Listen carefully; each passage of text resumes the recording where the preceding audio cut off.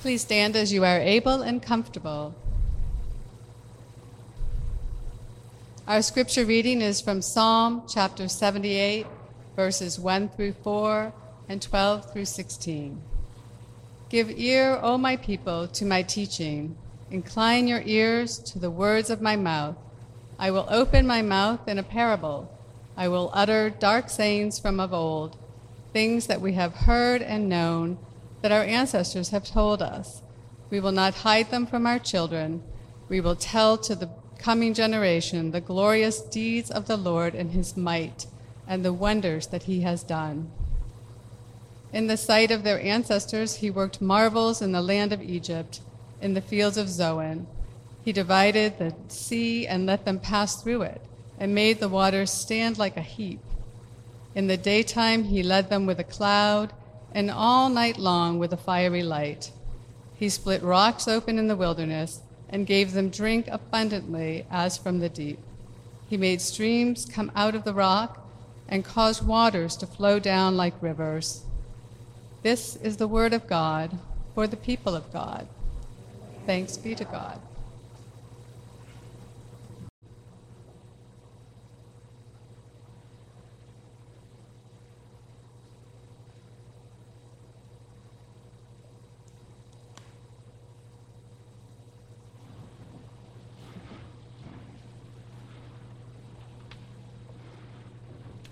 Thank you, Terry, for the reading of the word.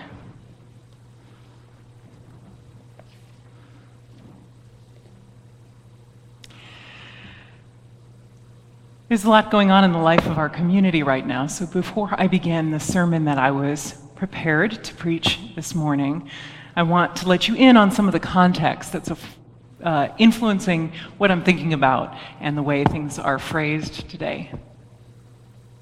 This morning I received a message from Jane Broderick. Some of you may be aware because you're friends on Facebook or have been notified in another way. But our beloved brother in faith, Bill Broderick, has passed away. I give thanks that he is in union with God. That was where his hope lay. And I'm thinking about him as I talk about the matters before us this morning, because he loved to talk about what he believed in. And so I'm, in a way, kind of offering this up in memory of him. I also want to share with you, if you're not before now aware, that our brother in faith, George Fryer, is in hospice. And anyone who would like to go and visit him, spend some time with him, is welcome to do so. He's up at the hospice house at Concord Hospital, and they're all set up for that. So everyone is welcome. Finally, our sister Norma Kane went to be with God recently, and I wanted to let you know that as I've talked with her sons about preparing her memorial service, that service is going to need a little bit of coordination because it's happening at a veterans cemetery, which is a regulated space, and so we only have a certain amount of time. But we do want to make sure to include anyone who would like to speak about the way that Norma influenced their experience of faith, or their friendship, or their time in community, or just speak for Norma. So if that's something that over the coming days or weeks you decide you would like to do, please let me know so we can work together to make sure that those words are heard. Please pray with me. Lord, may the words of our mouths and the meditations of all of our hearts be acceptable in your sight. For you are our rock, our strength, and our Redeemer. Amen.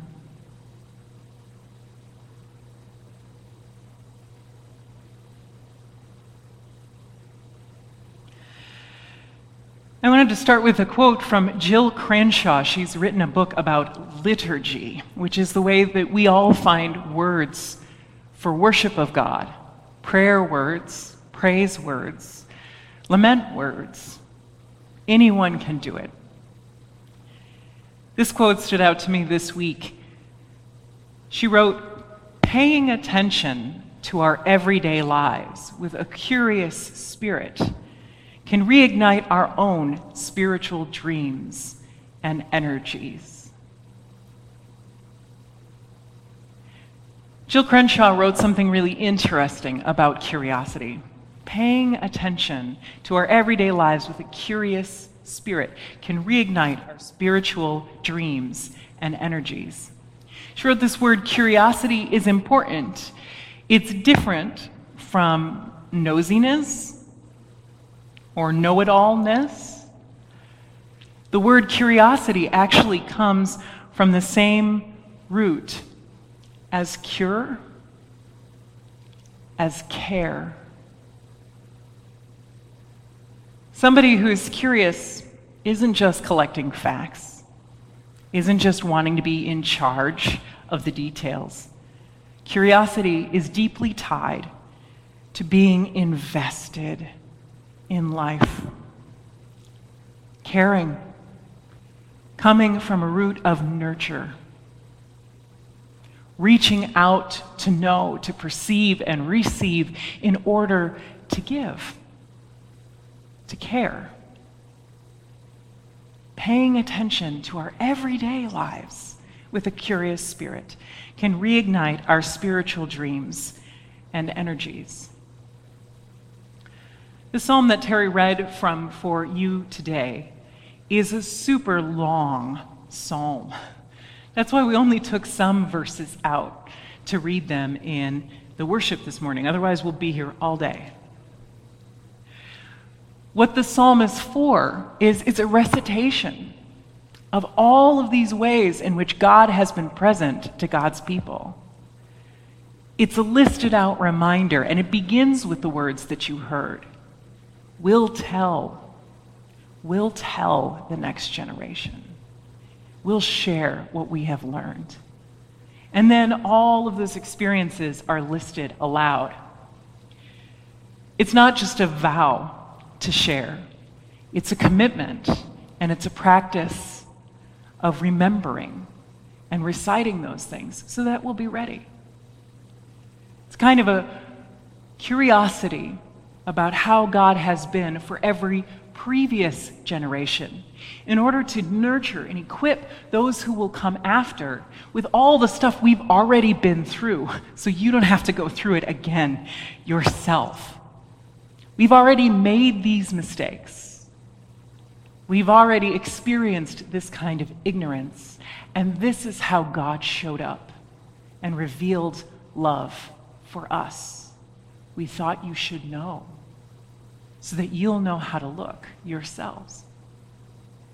And what's remarkable to me is that a lot of the examples that are being cited in the psalm are really everyday, ordinary things. There is a story about a throwdown between prophets and a bunch of bulls bursting into flames. There are stories about big, wild stuff happening, but in the psalm, the most important stories are the ones about people at a loss, not knowing where they're going to find food for today, and God delivering it for them. Every meal is a reminder of God's love. It's stories about people wandering in the wilderness, not knowing what's going to come next, experiencing a sense of loss as community and not knowing what to hope for or what kind of trust can be established for future leadership. And God's self dwelling alongside, like smoke during the day, like firelight at night, so that God can always be seen. God can be known to be always present, no matter what the conditions are. It's just that. It's so plain, being able to see God and know God is there, even while the answers are still unclear. Today we started worship with an opening prayer that was inspired by this quote from Howard Thurman. I'm secure because I hear the sound of the genuine in myself, and having learned to listen to that, I can become quiet enough, still enough, to hear the sound of the genuine in you.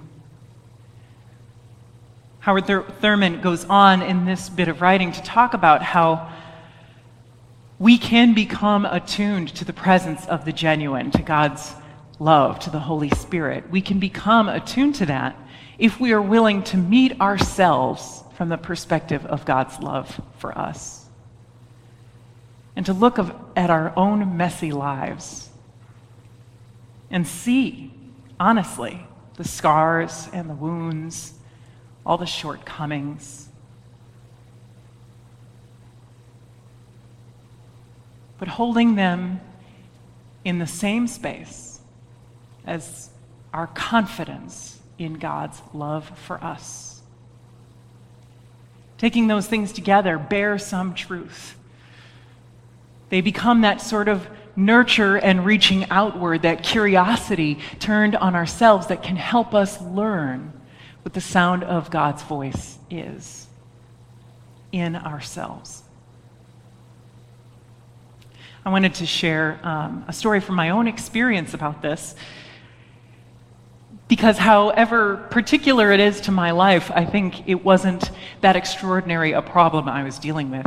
It was when I was just beginning in college, and I was having an experience of being away from home and away from my family patterns, and outside of those patterns with a resolution to be all kinds of things I couldn't be when I was in high school. I got a little bit overwhelmed. I registered for courses all over the course catalog. I made a lot of messes, and I moved forward with incredible enthusiasm, but with also a lot of uncertainty and doubt, because I didn't really know who I was, or what about me was going to become important to who I was becoming. And over time, that struggle began to overtake everything else that I was doing and get in the way of me continuing to grow and move forward. And so I asked for help. Not immediately, of course. I'm not that mature a person. I waited until everything was really dire.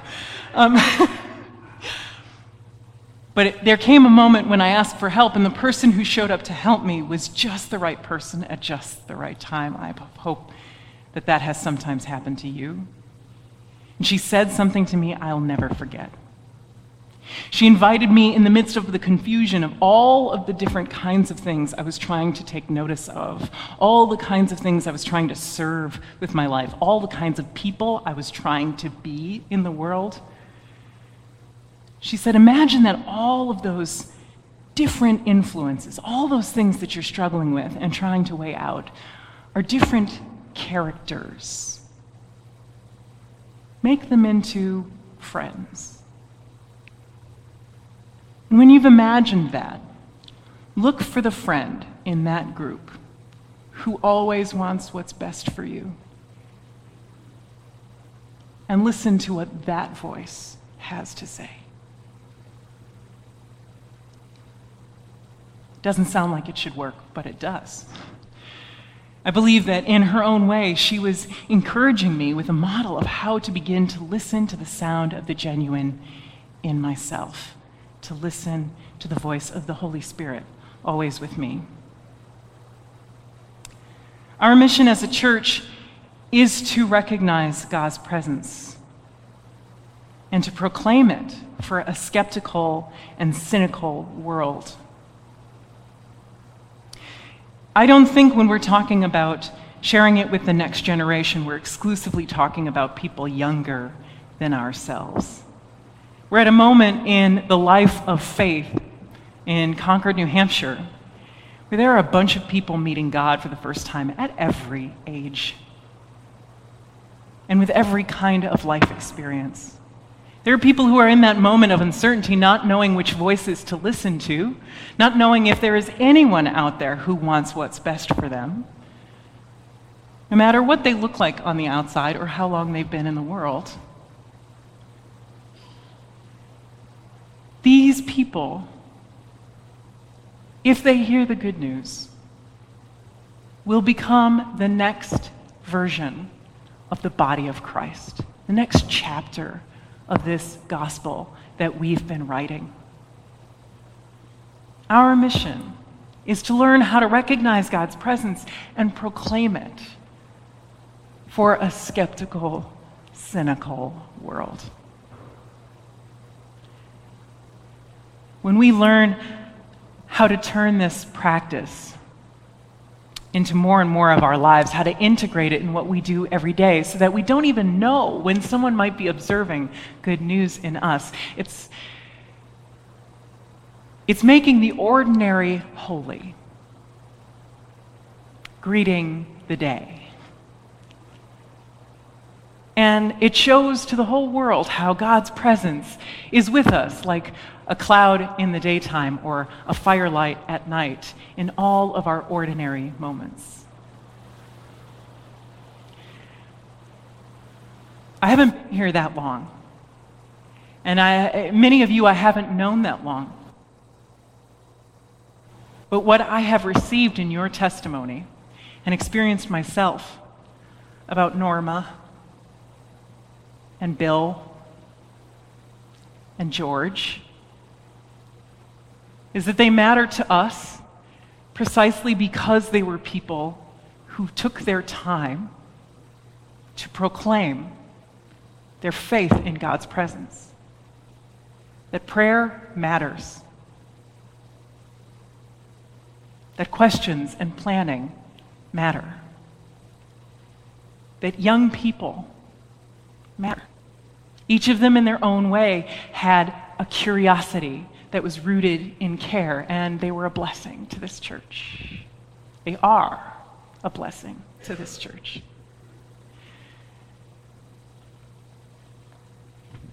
And so whatever our rush of time and life has been in the week that has been, and whatever kinds of things are going to clamor for our attention in the week to come, this morning is new for me. I'm choosing to greet this worship like a new day, to recognize the holiness in it and the great privilege that it is for us to be together and together with God. Amen.